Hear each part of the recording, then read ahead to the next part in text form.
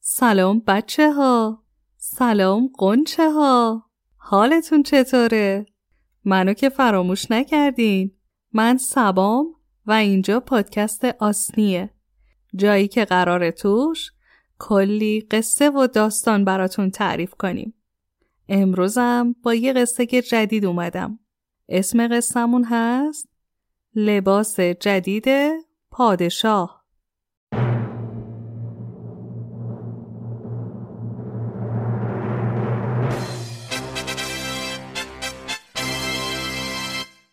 در زمانهای خیلی دور پادشاهی بود که میخواست همیشه بهترین و خاصترین لباسها رو بپوشه. توی قصر پادشاه بیشتر از وزیر و وکیل و نگهبان خیاط وجود داشت. خیاط‌های مخصوص شاه هر روز یه لباس تازه برای شاه می‌دوختن و شاه به جای اینکه به گرفتاری‌های مردمش رسیدگی کنه و مشکلات اونا رو حل کنه، همش به فکر لباس‌های جدید و عجیب برای خودش بود. روزی رسید که دیگه خیاطا نتونستن لباسی با شکل تازه برای پادشاه طراحی کنن و بدوزن. پادشاه خودخواه عصبانی شد و فریاد زد: من قبلا این لباس رو پوشیدم، مگه نمیدونین که من هیچ وقت یه لباس رو دوبار نمیپوشم؟ خدمتکارای قصر از ترسشون هر کدوم به گوشه‌ای پناه بردن و شاه هم همینطور که فریاد میکشید دستور داد تا خیلی زود خیاط‌هایی رو پیدا کنن که بتونن براش لباس‌های جدید و قشنگ بدوزن. جارچی‌های شاه به راه افتادن و خبر مهمی رو در همه جای اون سرزمین پخش کردن. خبر خبر خبر خبر خبر خبر، به گوش باشید، به هوش باشید. هر کس بتونه یه لباس جدید برای جناب پادشاه بدوزه جایزه بزرگی خواهد گرفت. جایزه بزرگی خواهد گرفت. قول بدیم به خودم بیان بگیم ببینین که میتونه لباس جدید بدوزه جایزه بزرگ. چقدر میدنن؟ بعد از پخش شدن این خبر تمام خیاط‌های اون سرزمین به جنب و جوش افتادن. اونا سعی کردن که لباس تازه‌ای برای شاه بدوزن، اما هیچ لباسی شاه رو راضی نمی‌کرد. شاه از خود راضی نمی‌خواست قبول کنه که بدنش چاق و بدقواره است و اصلاً این کار درستی نیست. روزها گذشت تا یه روز 2 آدم حقه‌باز و شیاد به قصر شاه اومدن و گفتن: جناب شاه، ما از راه خیلی دوری به اینجا اومدیم تا شما را راضی کنیم. ما بافنده هایی هستیم که کار خودمون رو خیلی خوب بلدیم. ما میتونیم پارچه عجیبی ببافیم که در دنیا بی همتاست. این پارچه مخصوص طوریه که آدم‌های احمق نمیتونن اون رو ببینن. فقط آدم‌های باهوش و دانا میتونن اون رو ببینن. شاه کمی با خودش فکر کرد و گفت: چه جالب. اینطوری میتونم بفهمم که کدوم یکی از آدمای اطرافم باهوش و زیرک هستن و کدوم احمقن. خیلی خوب میشه. فوری شروع کنین به بافتن. هر چیزی رو که لازم دارین بگین تا براتون تهیه کنیم. اون 2 شیاد و حقه‌باز به پادشاه گفتن پارچه این لباس از طلا ساخته میشه و اگه به اندازه کافی بهمون طلا بدین و یه کارگاه پارچه بافی داشته باشیم خیلی زود کارمون رو شروع میکنیم. پادشاه هم که عاشق لباسهای عجیب غریب و خاص بود خیلی زود قبول کرد که هم طلا و هم کارگاه رو در اختیار این 2 نفر بذاره. اون 2 حقه‌باز هم وارد کارگاه شدن و هر روز مقداری طلا برای بافتن پارچه دریافت می‌کردن و مثلا باهاش پارچه می‌بافتن. اما یواشکی طلاها رو داخل کیسه‌ای قایم می‌کردن و برای اینکه بگن ما سخت مشغول کاریم، صدای ماشین بافندگی حتی نیمه شبها هم به گوش می رسید. کلیک، کلاک، کلیک، کلاک، کلیک، کلاک.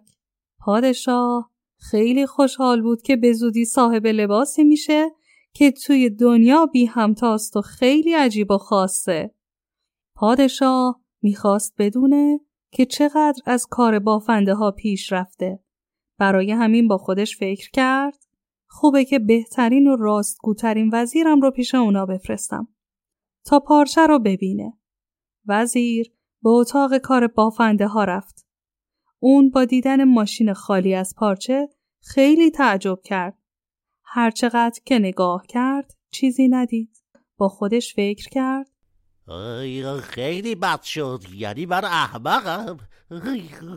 وای، حالا اگه من راستشو بگم پادشاه خیال میکنه که آدم احمقی هستم.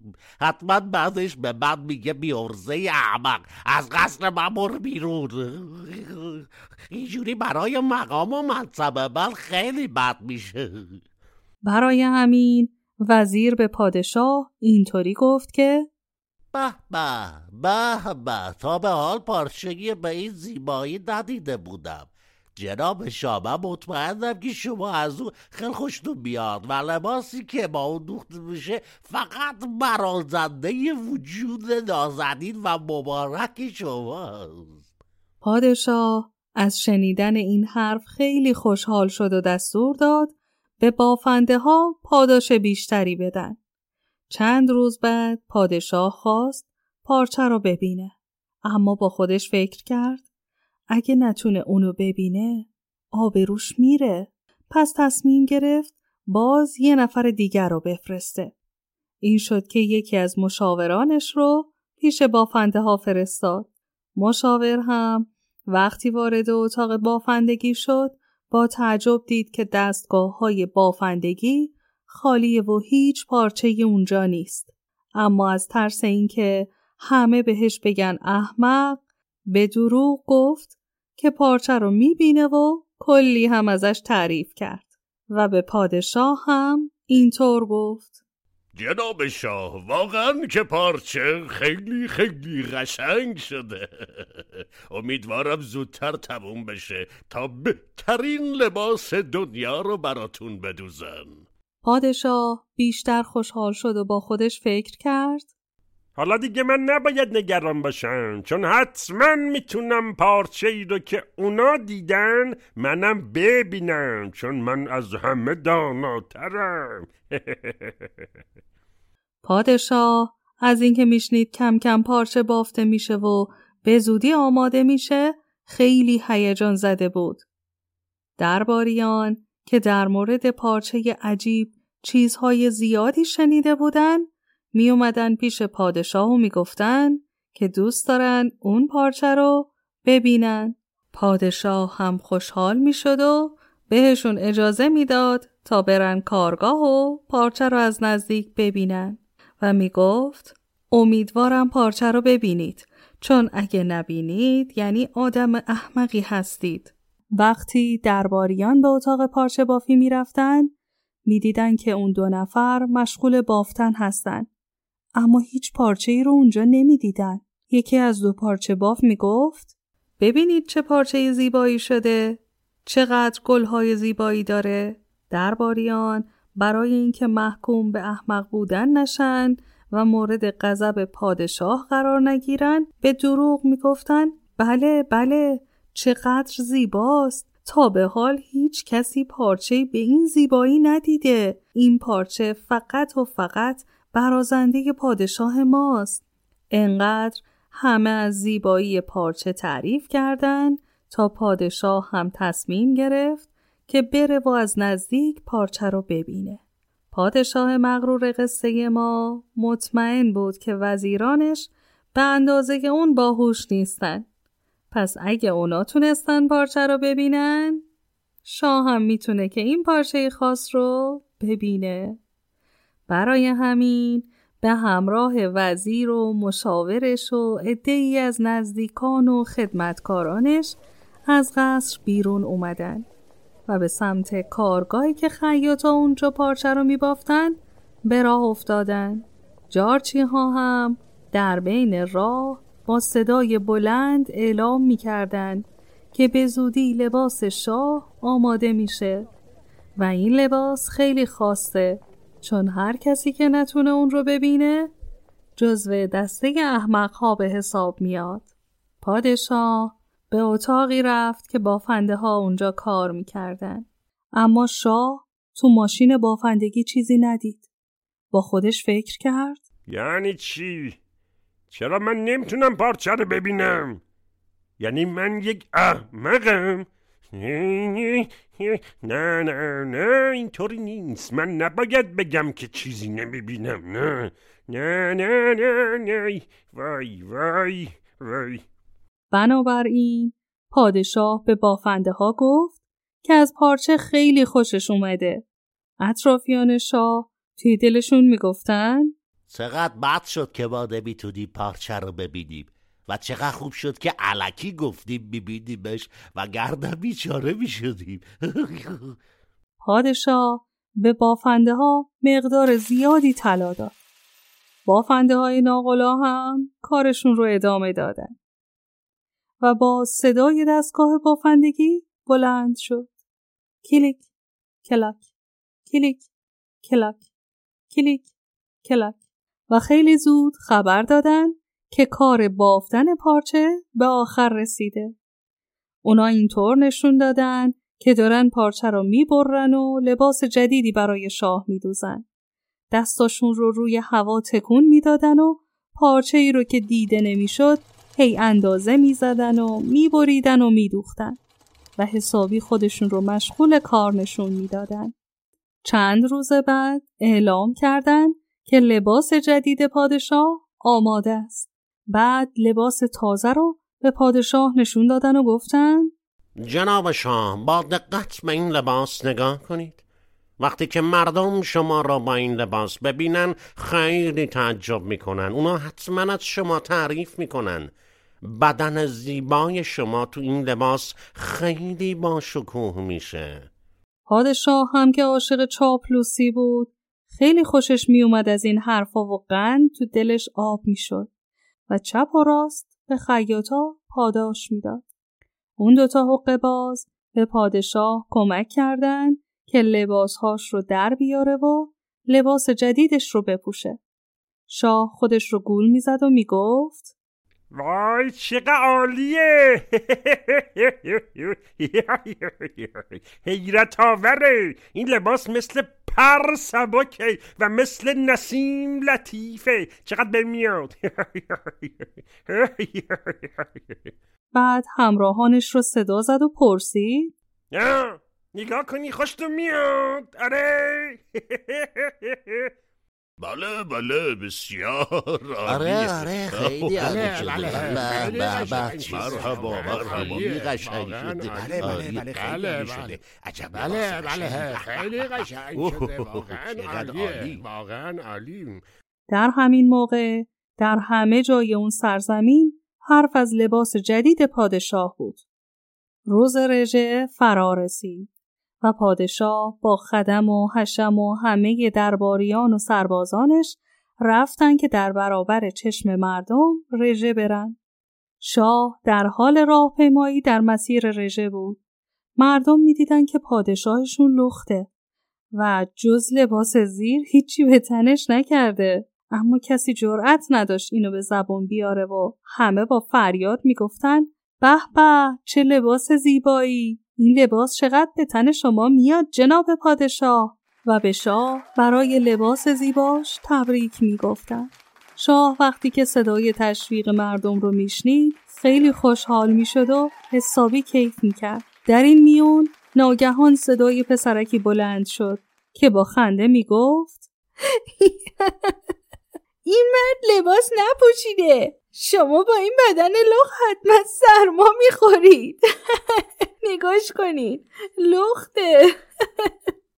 مردم که حالا دل و جرأتی پیدا کرده بودن شروع کردن به خندیدن و یهو شاه فهمید که ای داد بیداد، بدنش لخته و هیچ لباسی هم به تن نداره. مسخره مردم شدم، وای خیلی بد شد. من لختم، وای میخواد لختم ببینی. بس تا حالا گول خورده بودم آبروم رفت. ای خدا، ای بابا، ای خدا. شاه سریع از جمعیت دور شد تا بیشتر از این آبروش نره و خجالت نکشه. بعد هم دستور داد تا اون پسرک رو به قصرش ببرن. مردم در گوش هم دیگه پچ پچ میکردن و میگفتن پسرک بیچاره حتما به دست پادشاه کشته میشه. اما کمی که گذشت پادشاه پدر و مادر پسرک رو هم به قصرش دعوت کرد و به اونا گفت شما یه پسر درستکار و شجاع دارید. فقط اون به اندازه کافی راستگو بود و حقیقت رو به همه ما یادآوری کرد. بعد پادشاه به پدر و مادر پسرک هدیه‌های زیادی داد. پادشاه که متوجه اشتباهش شده بود تصمیم گرفت به جای اینکه همش دنبال لباس جدید باشه و نگران ظاهرش باشه، دیگه به فکر مردمش باشه و وقتش رو برای رسیدگی به امورات و مشکلات مردم سرزمینش بذاره.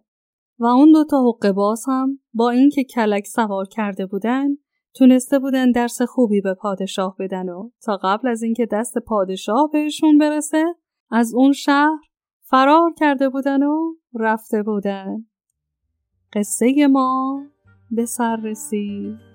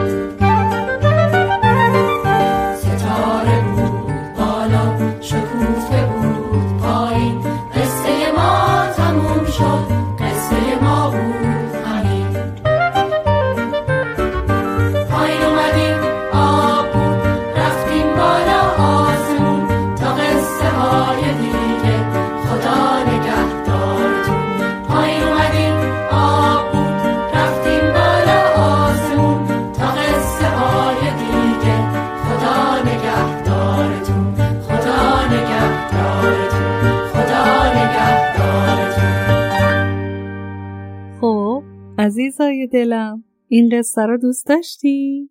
میدونید نویسنده این قصه کیه؟ این قصه رو نزدیک به 200 سال پیش آقایی به اسم هانس که توی کشور دانمارک زندگی میکرده نوشته. هانس قصه های زیادی برای بچه های دنیا نوشته، مثل بند انگشتی، جوجه اردک زشت، ملکه برفی، دخترک کبریت فروش و لباس جدید پادشاه که الان شنیدینش. امیدوارم که از این قصه‌ام حسابی لذت برده باشید. بچه‌ها میتونید بهم بگید که این قصه داشت به چی اشاره میکرد؟ شما فهمیدین که هانس چی میخواست به بچه‌ها بگه؟ اگه آره حتما برام بنویسید.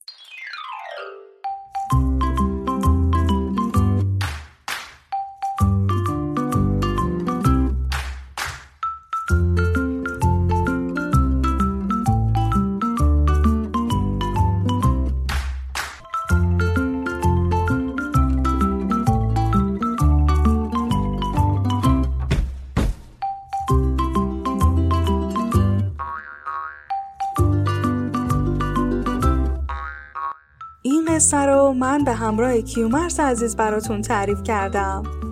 تا قصه بعدی که زود برمیگردم پیشتون، مراقب خودتون باشید. دوستتون دارم، میبوسمتون.